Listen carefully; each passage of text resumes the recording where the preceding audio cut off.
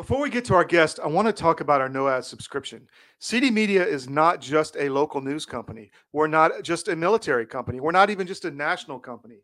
CDM is a global news organization that has reporters from the Middle East to Eastern Europe to the Balkans to Asia to Latin America to the United States. Put us in your daily scan and get the news, tip of the spear news from around the world.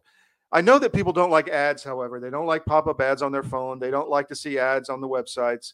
But you know what? We have to make money. Seriously, we have to support ourselves, and that's one of the ways we do it. However, if you don't like ads, you can sign up for our no ad subscription. And guess what? You get access to our dozen newspapers around the world, our dozen news organizations, and you get access to all this quality, high quality content. So give us a few bucks, sign up for your no ad subscription, and you'll get access to all of the sites with a block on the ads, and you'll be very happy. And now let's get to our guest. Welcome, guys. It's been quite a while since our last Euro Bytes, and we've probably chosen the best of times to be in the podcasting business. I mean, so much happening all the time, which is probably part of the reason why it's been for such a long time that all three of us made it into one virtual room together. Um, Probably, I mean, which topic do we want to start on? There's something to be picked there. Todd, I've given a couple of topics a shot, and since you're the host of, why don't you pick the first one for us to start with? So one would be the whole France and Macron and his criticism of the United States vis-a-vis Taiwan, or actually saying, well, why don't we as Europe sometimes ask the question, what's in for us? So that would be one. The second one would be, and that's probably still quite a while ago, Seymour Hersh and the whole pipeline business. Number three would be Germany's industrial suicide. And probably number four in general, the German and actual Western elite problem. So I think those are a couple of topics we can sink our teeth into. So, well, sure. I'll just start real quickly, briefly on. I want to say that all our reporting on Ukraine and the war there has been spot on. We found out last week that Zelensky officially has skimmed at least 400 million from himself off the American aid. So that was verified completely. But regarding the Nord Stream 2 issue, we did interview Seymour Hersh, and it was fascinating. We're going to do another one because he's digging more, and this whole Blinken thing, from what I am being told, is going to blossom very nicely for our side. And hopefully he will be forced to resign or something, as we need to start forcing these criminals in the Biden regime out of the White House. So that is a huge, huge, huge development. And that's being that Blinken was behind the 51 or 52 intelligence operatives who came out and said the Hunter Biden laptop was false, which it obviously wasn't. Regarding your first point with Macron, I think that the fact that he is now kowtowing to the Chinese Communist Party is important, and I think he couched it in that Europe needs to be more stronger against the U.S., which I have no problem with. But enabling the Chinese agenda is not a good thing. So I'll leave it at that. Right. So probably I play the ball straight then into Fabian's court, and he will kick it straight over to Lucas. Why don't we start with the Macron thing? Because why don't we? A lot to unpack. So probably, again, quick reminder, what has he said? What's your take? Pass it on to Lucas, and then I'll give some thoughts to that, and then back into Todd's court. Over to you, Fabian. Okay, all right, thank you. Okay, so in a nutshell, Macron visited China and was a guest of Xi Jinping, along with the EU's head of the Commission, Ursula von der Leyen. I mean, you couldn't make this name up, right? I mean, I love how the EU is portrayed by a person with that kind of a name. Anyways, he received stately honors. She didn't. So it was already, it reminded everyone who knew of the disaster of her visiting President Erdogan in Turkey, where she had to sit on the couch. Well, the Chinese just took over from that playbook. And basically showed what they thought of the EU. But here's what Macron did.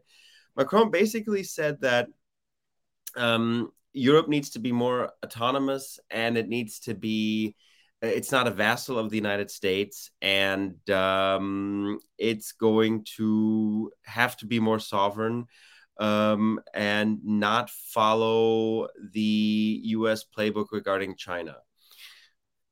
So I didn't give you a direct quote, but that's basically what he meant in a nutshell. Here's my take on it. My take on it is the following. Number one, in essence, what he's doing is he is very honest about French interests. The French always have tried to become or tried to play a European hegemon without having the real economic force to do it. In essence, what he's doing is he's making European politics with German money, but he wants to take that initial step, and I think he sees the obvious weakness in the Biden White House that he now makes the step. Unfortunately, and for his disadvantage, is the way he did it was not very smart, because he is now, I mean, he was in China, he made these statements amidst the time where the Chinese are more and more eyeballing towards Taiwan. And some could interpret this as some kind of an April Gillespie move of 1990, where she was the US ambassador visiting Saddam Hussein, giving sort of a green light to invade Kuwait. And what Macron did seemed somewhat of a green light, at least in the communication. That was not very smart. Nonetheless, my take on this whole thing is that kind of a rhetoric, that kind of a language that has neocons exploding. It's like, oh well, Grandpa fought in France. You wouldn't have heard that around 5 to 6 years ago. But now, with Biden's foreign policy discrediting the United States so much, you almost have the image of a sinking ship, and the rats are jumping off the ship before it's too late. And I just think that it seems like Macron is in that type of a thinking. I think it's a sad state for the transatlantic relationship, but it's a logical step with regard to foreign policy. Do I approve of it? Well, my personal opinion is one thing. I think it was stupid, but do I understand why he's doing it? Well, he's now very open and honest about French, and what he then tries to sort of expand his European interests, and he's being very blunt about it. So that would be my take. Lucas, what would be yours? Well, I think I have a slightly different take. I wouldn't consider Macron's approach to this whole topic as to be this critical, or let's say anti-Euro-Atlantic partnership style. But the main issue is that Macron doesn't see the bigger picture, I think. Macron is right, in my opinion, in assessing that the US and Europe have slightly different security interests with regard to China. Now, why is that? The EU and the EU member countries are not directly threatened by any Chinese military expansion. Unlike the US is bordering the Pacific Ocean. China is bordering the Pacific Ocean. Any type or any style of Chinese expansion automatically means that pure American security interests are being regarded and are being threatened. Like, take the US military bases all throughout the Pacific Ocean. Macron simply does not consider this a valid take from the American side, I think. When he's considering this strategic autonomy or this third partyism that Europe needs to opt for, he just ignores that fact. And finally enough, he also ignores the fact that France still has military outposts around that whole area, and that this used to be France's backyard as well. So I think Macron is actually not doing a good thing for neither France nor the EU in the whole thing. But on the other side, I have to agree with Fabian when it comes to the assessment of the whole von der Leyen part of this visit. Now, It's kind of hard to take a, let's say, neutral take on this, or let's say to take a take on this that is both pro-American in the style that Germany and Europe has an interest in it being pro-American and pro-European at the same time. Now, what we see is that Europe is trying to be some kind of independent third-party player. Now, they're not gonna make it happen, and you see that in Ukraine. Regardless of whether you like the American engagement in Ukraine or not, we have to face the fact that if it wasn't for American arms deliveries, for American money, if it wasn't for like the American pressure on the European NATO countries, the whole Ukraine thing would be over by now. So it seems like Macron's just disregarding this completely. That's my short take on this whole thing. Can I quickly ask you a question? Yeah, sure. If it was, I mean, because you said if it wasn't for U.S. weapons, this whole thing would be over. The question you could ask too is, throughout this whole Ukraine deal, if it wasn't for U.S. involvement, would it have even come thus far? I mean, that's a question you could ask. Completely. Yeah, that's a different question, of course. Yeah, I'd pass this question on to Todd, actually. Well, my point is, I think everyone is operating in old paradigms. The paradigm of Europe, US, Russia is no longer valid, in my opinion. The paradigm is our globalist psychopathic overlords who are forcing this war on the world, and the Biden regime is completely involved in enabling that. So I see this as France becoming a vassal to the global regime versus trying to stand up for European interests. So that is the danger that I see. Probably. So my take, I mean, it is for me one of the most complex issues to wrap my head around, and a couple of things are simultaneously true. It's one of those constellations. So on the one hand, we kind of know Macron, he is very much a globalist creature. I mean, sort of, we just need to look at his whole career, to how he came out of nowhere and became very quickly the regime's darling, and was well liked, and also obviously very well involved with the whole WF crowd. So on the one hand, he's a globalist person. Then he speaks up on this particular issue as if sovereignty suddenly meant something to him. But I think, Fabian, you hinted, the delivery and the timing was bad.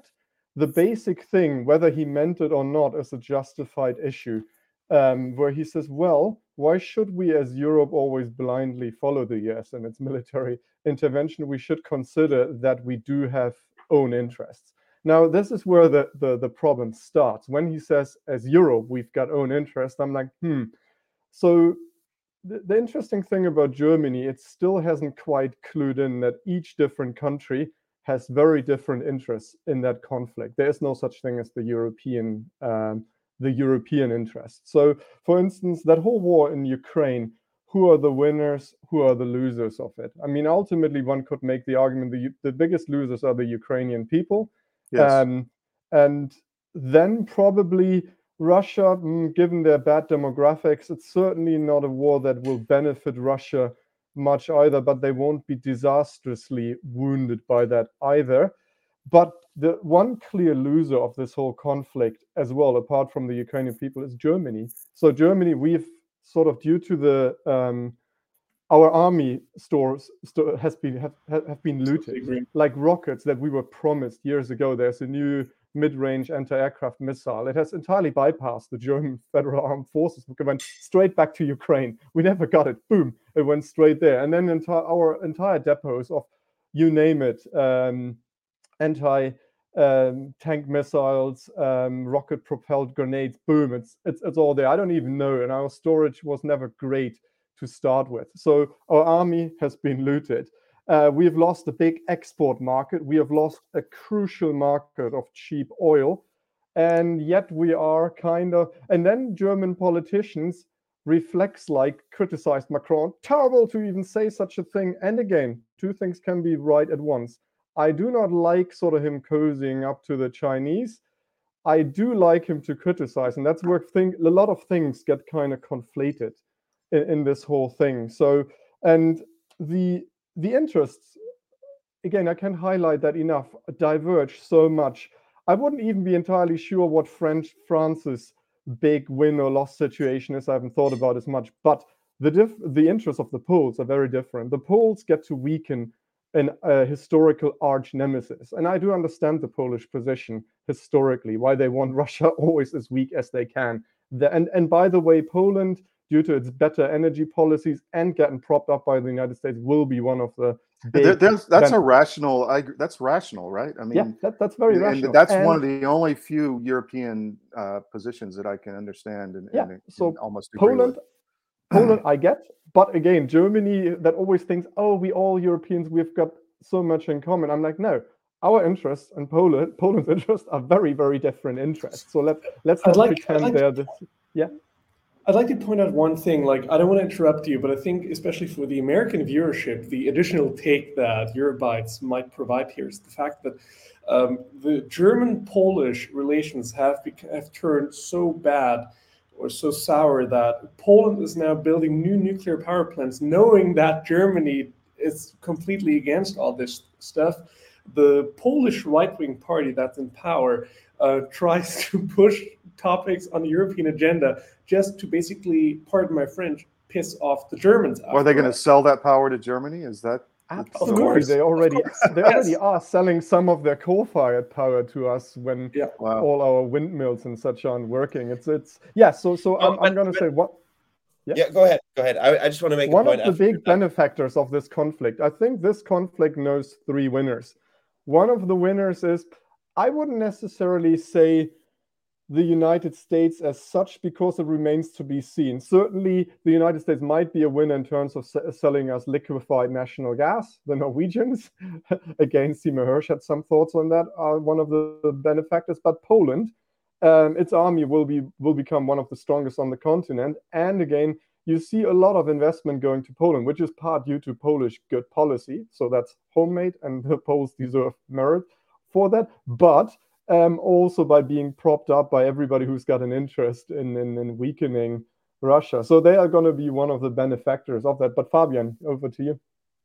No, I was gonna agree with both of your points. I completely see Germany being the most afflicted by this conflict. And what I find so bizarre and what I find so almost aggravating is there's this notion among especially German politicians, German parliamentarians, that continually state and stress this. Joe Biden is the most pro-European president there in the White House, either ever or for a long time. Which makes me question, what do they mean by pro-European?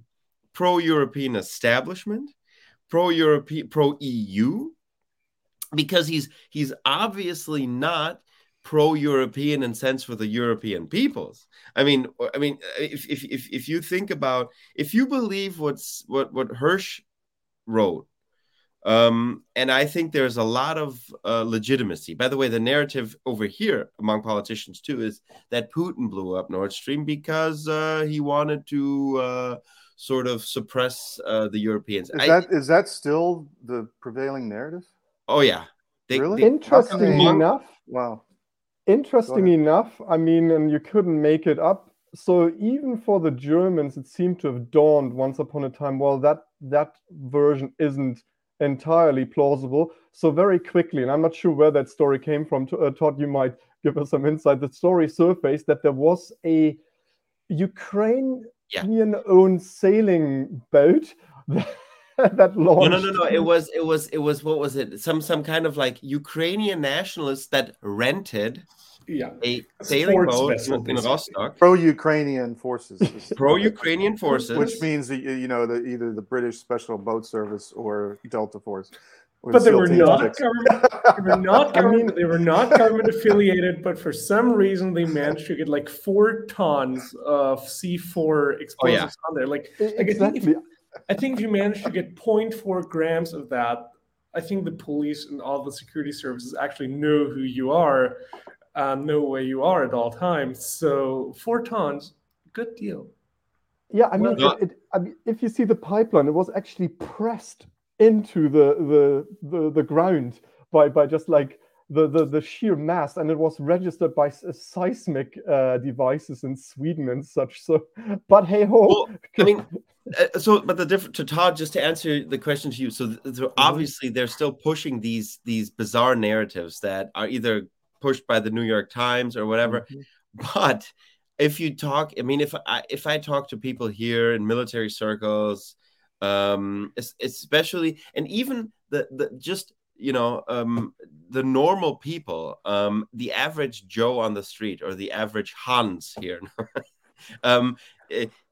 they don't believe it. They obviously don't believe it. Most people do think that an American conglomerate with the Norwegians, or I mean, most people do believe the Hirsch story, but not in government circles, not in party circles. If I do talk to people who even work in the Defense Department here, they actually believe these narratives. I think that's hilarious. And I mean, Fabian. So Hans bag of donuts doesn't believe it, huh? Exactly. Yeah. Well, I mean, that is probably that might kind of help us segue into something else.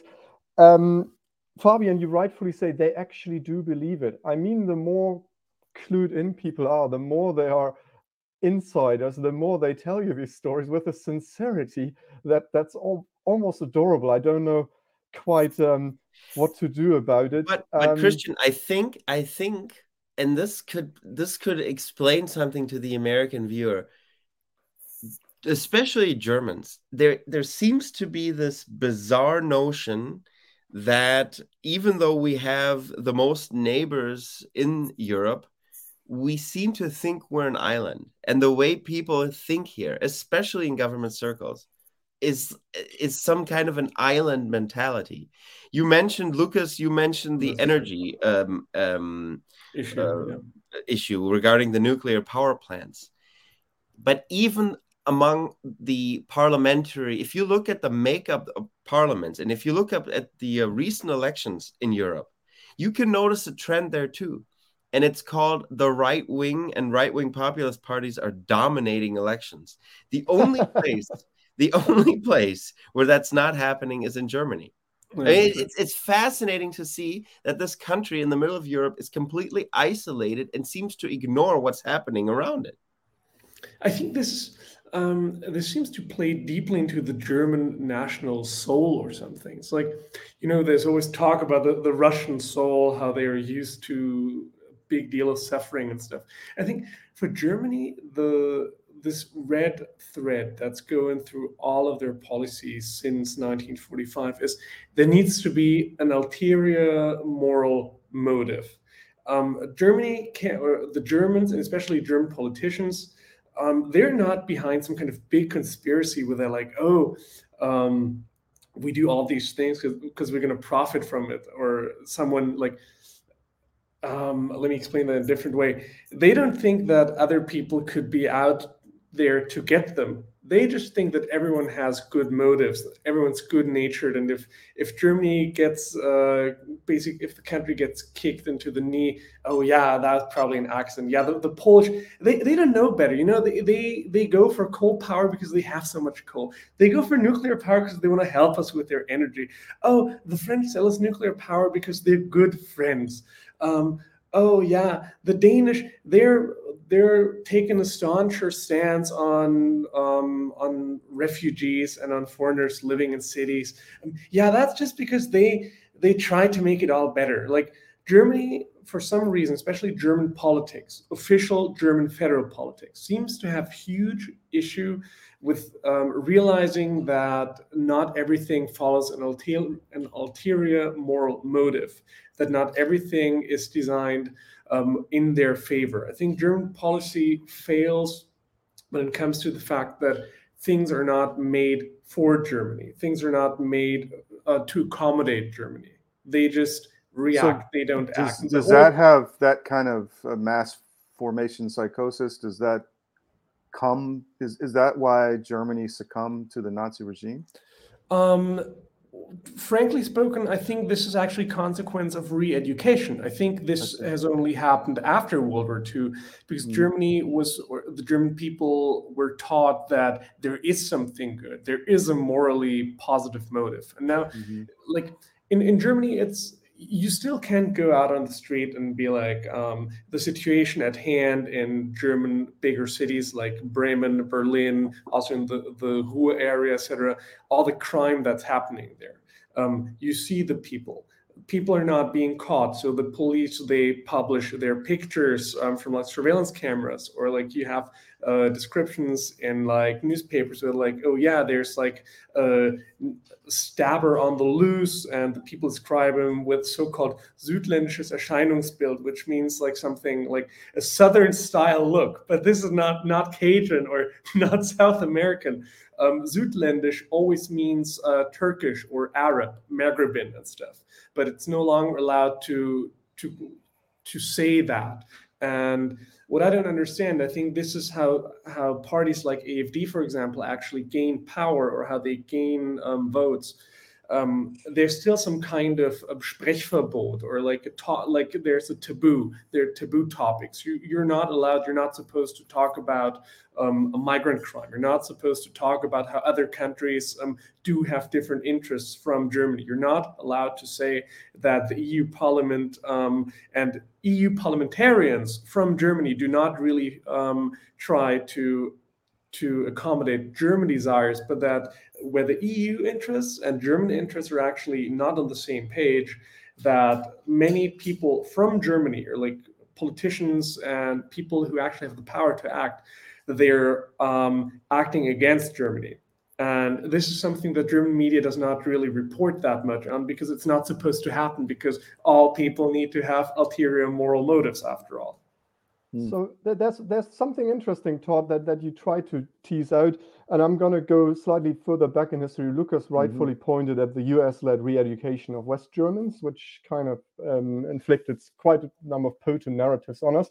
I'll go further back, and I'm like, well, interesting enough, there are two currents in the German folks' soul, and the German collective unconscious. And so one is Romanticism, which was a very potent current in German history, and idealism. And so Romanticism, sort of shortly after, so don't forget, so for American listeners or viewers, so Germany is Europe's delayed nation. So England as a nation is very, very old, like 1,000 years. France is pretty old. The United States is about 100 years older than modern Germany. And being the delayed nation, we were still composed of fiefdoms, various kingdoms, and such until the 1870s. And even then, we were highly defederalized, for good and for bad. And so, like, there was, which might explain why still these days Germans tend to see themselves as an island, even though we are so hyper connected to the world. And so there was this current called Romanticism, where in spite of industrialization, we still worshipped our forests, and you've got tons of paintings. And that makes it very easy for pseudo-romantic narratives to gain hold, such as, oh, we can produce energy by what the sun gives us, not this evil technology like nuclear powers. And then the other one is idealism. And idealism is probably epitomized by people such as Martin Luther, who's just like, things were black and white, and that's how ideally you do it. And this is how it, but just because we think this is how it ideally it ought to be done, it should be that way. And that's how, like, this Anglo-Saxon pragmatism, interestingly epitomized by a guy of German descent, Henry Kissinger, like realism. It's very hard for Germans to grasp, because Kissinger said, you guys may want the world to be like in one of your idealized views, but it isn't like this. Like, just because you talk about that vision of European interests, it doesn't mean that the Poles have vastly different rational interests from you guys. And this is how it all takes hold. And then probably I might want to segue into our elites, because I mean, as Americans, you guys have recently been subject to new elites that you couldn't have even fathomed giving an internship to a couple of years ago. And I mean, our elites, not only are they highly romantic, but they're increasingly just outright stupid, as epitomized by our foreign minister, Annalena Baerbock. And I mean, she had two statements, which were like the dumbest statement you could ever conceive a foreign minister to do. So, for instance, early into the Russian crisis, she said, "We are at war with Russia," and she said, "I want you to understand that." And we're like, "No, we're neither in de facto nor de jure are we at war. You can't say that." And then she gets into shouting matches with foreign politicians because they disagree with her views, and then that's sort of that kind of explains. Well, actually, the West is at war with Russia. Frankly, probably. But behind, that's what's happening, and it's driven by the Biden administration and Brussels. That is de facto the case. As a foreign minister, I don't think even the current US foreign minister, I'm like, your case is always like, keep the door open for conversation and don't say anything that makes things worse. That would have been the understatement in the past. And that we've got a foreign minister who, by her IQ and lack of subtlety, just stuff just bubbles out of her mouth. I mean, that to me just shows a degeneration in elites, which again is one of these other interesting phenomena. Well, what I find fascinating is that they actually take their idealism, what you mentioned, Christian, seriously. They actually believe that. Take a look at Sweden. Sweden is, to the outside, known as a green paradise, a Greta Thunberg tofu-eating paradise. But when it comes to hardball politics, they are now diving deep into nuclear energy. Not only that, but they recently discovered rare minerals, rare earths in the north of Sweden. And guess what they're doing? They're going to actually extract all of that. So Saint Greta came there and tried to protest for the poor native population that lives there. Guess what they did? They said, get the hell out of here. We're going to dig these rare earth minerals because we need this. And this is in our interest. So I find that fascinating, that this sort of idealism that the elites in you would think Sweden, right? You would think they would be totally on board with the way German elites, because German elites think like this: oh, we do have some gas, we do have some natural resources that we could take, but we're not going to because we don't believe in harming Mother Earth. These people actually are part of a new religion, the climate religion. Yes. Climate is God. Satan is white males who drive cars and buy houses and have money. Greta and all of her associates are saints.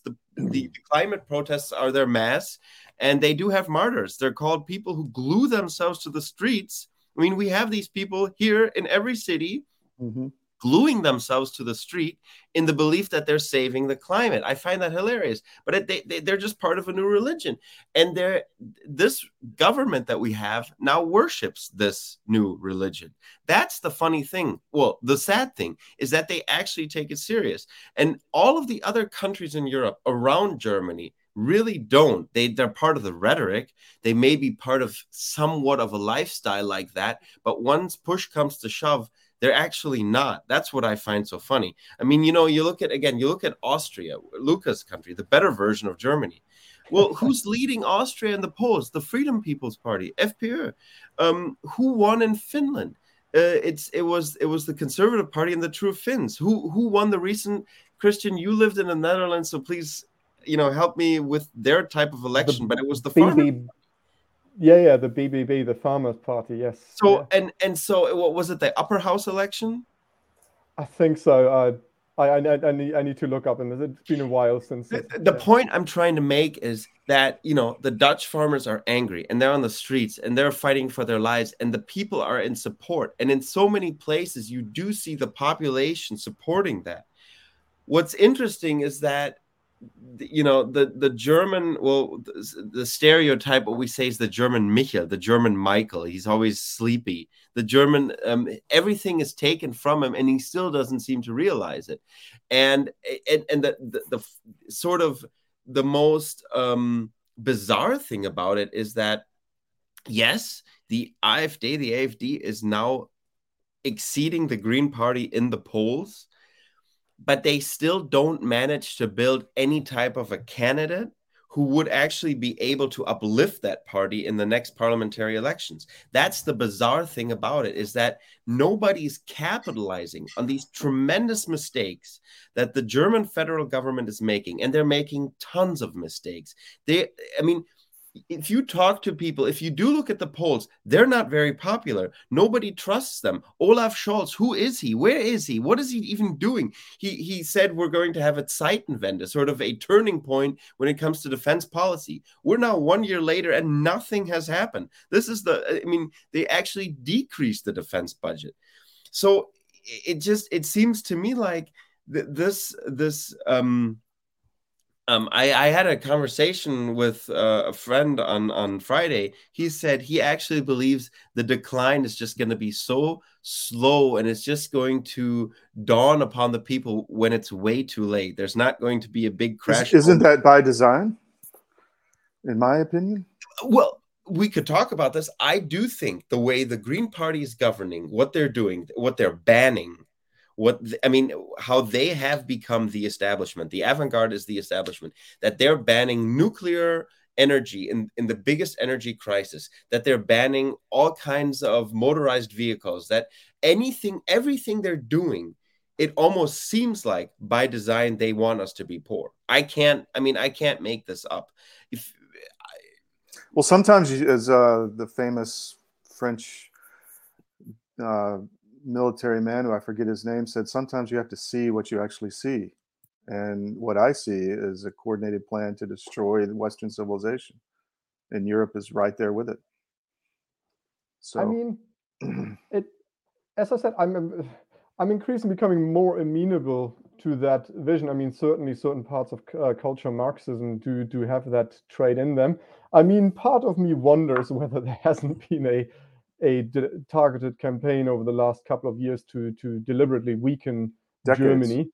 I mean, Germany in particular. I mean, if we go back to the whole Euro crisis, where more and more money was drained away from Germany, where essentially the so-called target 2 imbalance in what the countries owe to one another in Europe, it's sort of one of the under-discussed features of the euro currency system. So in a nutshell, if in the olden days Germany exported more to Italy than vice versa, Italy had to buy Deutschmark to offset that balance. These days, obviously, now that we've got the same currency, that isn't, so it's essentially you write off shop credit as you would.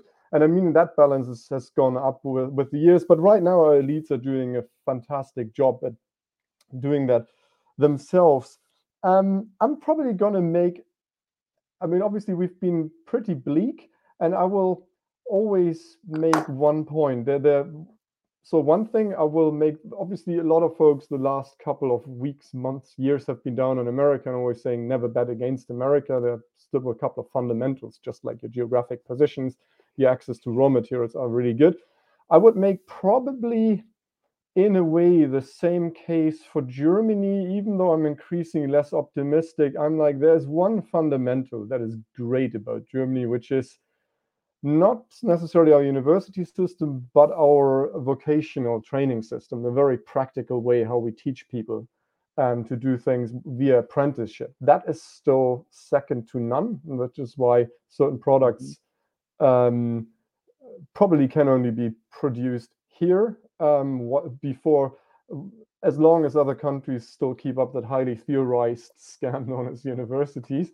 But that only will ever stretch so far. I mean, so far the Germans are like, but we've got the system. I'm like, yeah, but you're draining the fundamentals. And I mean, the couple of things that did get me worried over the last couple of weeks, sort of now that the nuclear power plants are switched off, obviously coal, which makes up for it, might be next. Who knows? Of course it is. Yes.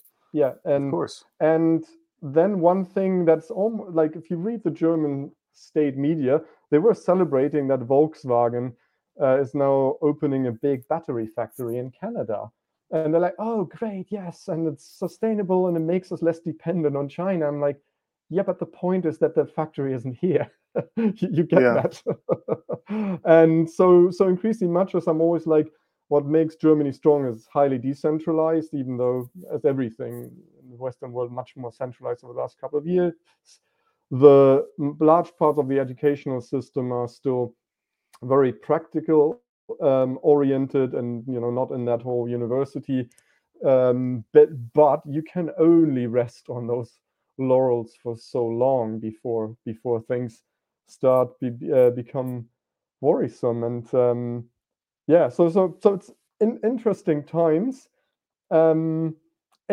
Any other topic Todd, you would like us to drill into now that we've drawn the picture? Well, I would just say that people need to, first of all, there is optimism on both sides. In the US, there is a massive wave of resistance against this tyranny that is trying to be imposed.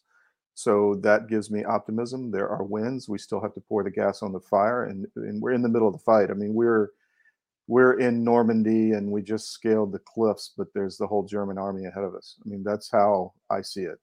And so I think Europe needs to realize that and get back to the fundamentals of Western civilization is the only way to survive. Otherwise, you'll be swallowed by the matrix and not exist. And your population will be decimated. That's my thought. I mean, I guess in the way that we are setting up ourselves for massive deindustrialization in Germany without need, one might very well make that argument of population collapse. I mean, the fundamentals aren't good. You see it in the Netherlands, where let's totally build up that land. I mean, it's very valuable land for development, given how many people we're bringing in, but sort of like the new food crisis is around the horizon. So there's that. Probably a couple of either optimistic or not so optimistic thoughts from you. Well, the optimism is just to realize what's happening. And really, I mean, for abortion, vaccine deaths, fentanyl, food destruction of plants, infrastructure destruction, war in Ukraine, go down the list, LGBT, transgender, all of it is to destroy our population and civilization. It's all coordinated, in my opinion. And I'll leave that alone. In my opinion, we're going to have the most dangerous months that you can think of are ahead of us still. Because once you get into that election cycle in the US, the epicenter of where this battle is obviously going to be fought, because we both know that once if Biden loses and that would be a fun podcast to do with you, Todd, because what would happen if the Democratic Party were to lose? Would they go to jail? Power, right? But would they leave power? Right? Probably not. They will try not to. That's the thing. It's like everything that they blame Trump for. Would they even go a step further? Would they have a January 6th? It's all It's all what's the word? Projection. So the thing is that I do believe that we're going to face some very dangerous months ahead, because the U.S. is in an election cycle. There's changes. The Ukraine war is starting to drag on, and the support of it is starting to slow down. The Ukrainians are not winning. Germany's starting to deindustrialize. Inflation is high. People are getting mad. The coalition could, at any moment here, break apart. That is a possibility too. So we are going, and here's the thing too, is that I think that regimes that face the prospect of losing power are incredibly dangerous or make horrible decisions. I recently listened to an interview of Niall Ferguson on World War I just on Friday. This was an old interview. I think he did in 1998. And he said one of the reasons why the British entered World War I was because the Liberal government at the time feared that they might lose the upcoming elections. So they said one way to stay in power would be to be involved in a war, which is just what a dumb mistake. It caused them their empire. And so, yes, governments and war is a very dangerous prospect. And with the way things are going in the United States, I'm sorry to say it, but I do think there's going to be some very violent months ahead. So yes, you're in the fight, but they're going to put up a fight too. Probably over to Lucas before I've got one final question at Todd. Mm-hmm. There's actually nothing I can add to this. Like, given the short time span we've left for the podcast, I'd actually move over to Todd. So Todd, if for European listeners, if you were a betting man, and remember, we once made a bet against the Ukraine war that didn't go too well. But if you were a betting man, who's going to be the president of the Democrat Party, the presidential candidate? It'll be Biden. I mean, but he's just a figurehead. I mean, it's Obama, Valerie Jarrett, Susan Rice, Soros. That's who's running the government. So they just give Biden cards to tell him what to say and where to stand, and he turns around and shakes hands with the air. So you know, it's pretty bad. But that's what's going on. So yes, they have gamed this out, and you know, the enemy gets to shoot back, and we'll see what happens. So Kennedy doesn't have a shot. I was at his. I don't think they will let him. No, he's completely against. You know, I agree. I was at his announcement. We were filming it live. I've dealt directly with Children's Health Defense, and I think that I agree with 60-70% of what he has to say. You know, I don't agree with some of the climate stuff, but I don't think they can let him because he's against the pharma medical industrial complex. And that cannot be allowed to stand because that's the whole future of depopulation, of control of, I mean, so no, they can't let that happen. Probably tied into that, something I would like to joke about and as a final parting humorous note, I think there has been a bit of an experiment with international elites in terms of the type of leaders they experimented with. So one were the midwits like Angela Merkel and Macron. Problem with the midwits, every now and then they've got own thoughts. So then when they went to full-on morons like Justin Trudeau, problem is sometimes when he isn't well prepped, it just becomes apparent. And somebody like Annalena Baerbock, it's just like low IQ always shines through as well. But they found the ideal vessel, which is a half-dead person. So which was probably Fetterman, Senator Fetterman in Pennsylvania. That guy's a he's opened this committee. So my son, you know this video where he's opening this committee meeting. My son is in college, you know, and he sent me a text a few months back, and he's like, "What? The Finnish prime minister is actually a hot chick who parties?" Or what? Well, anyway, but you know what?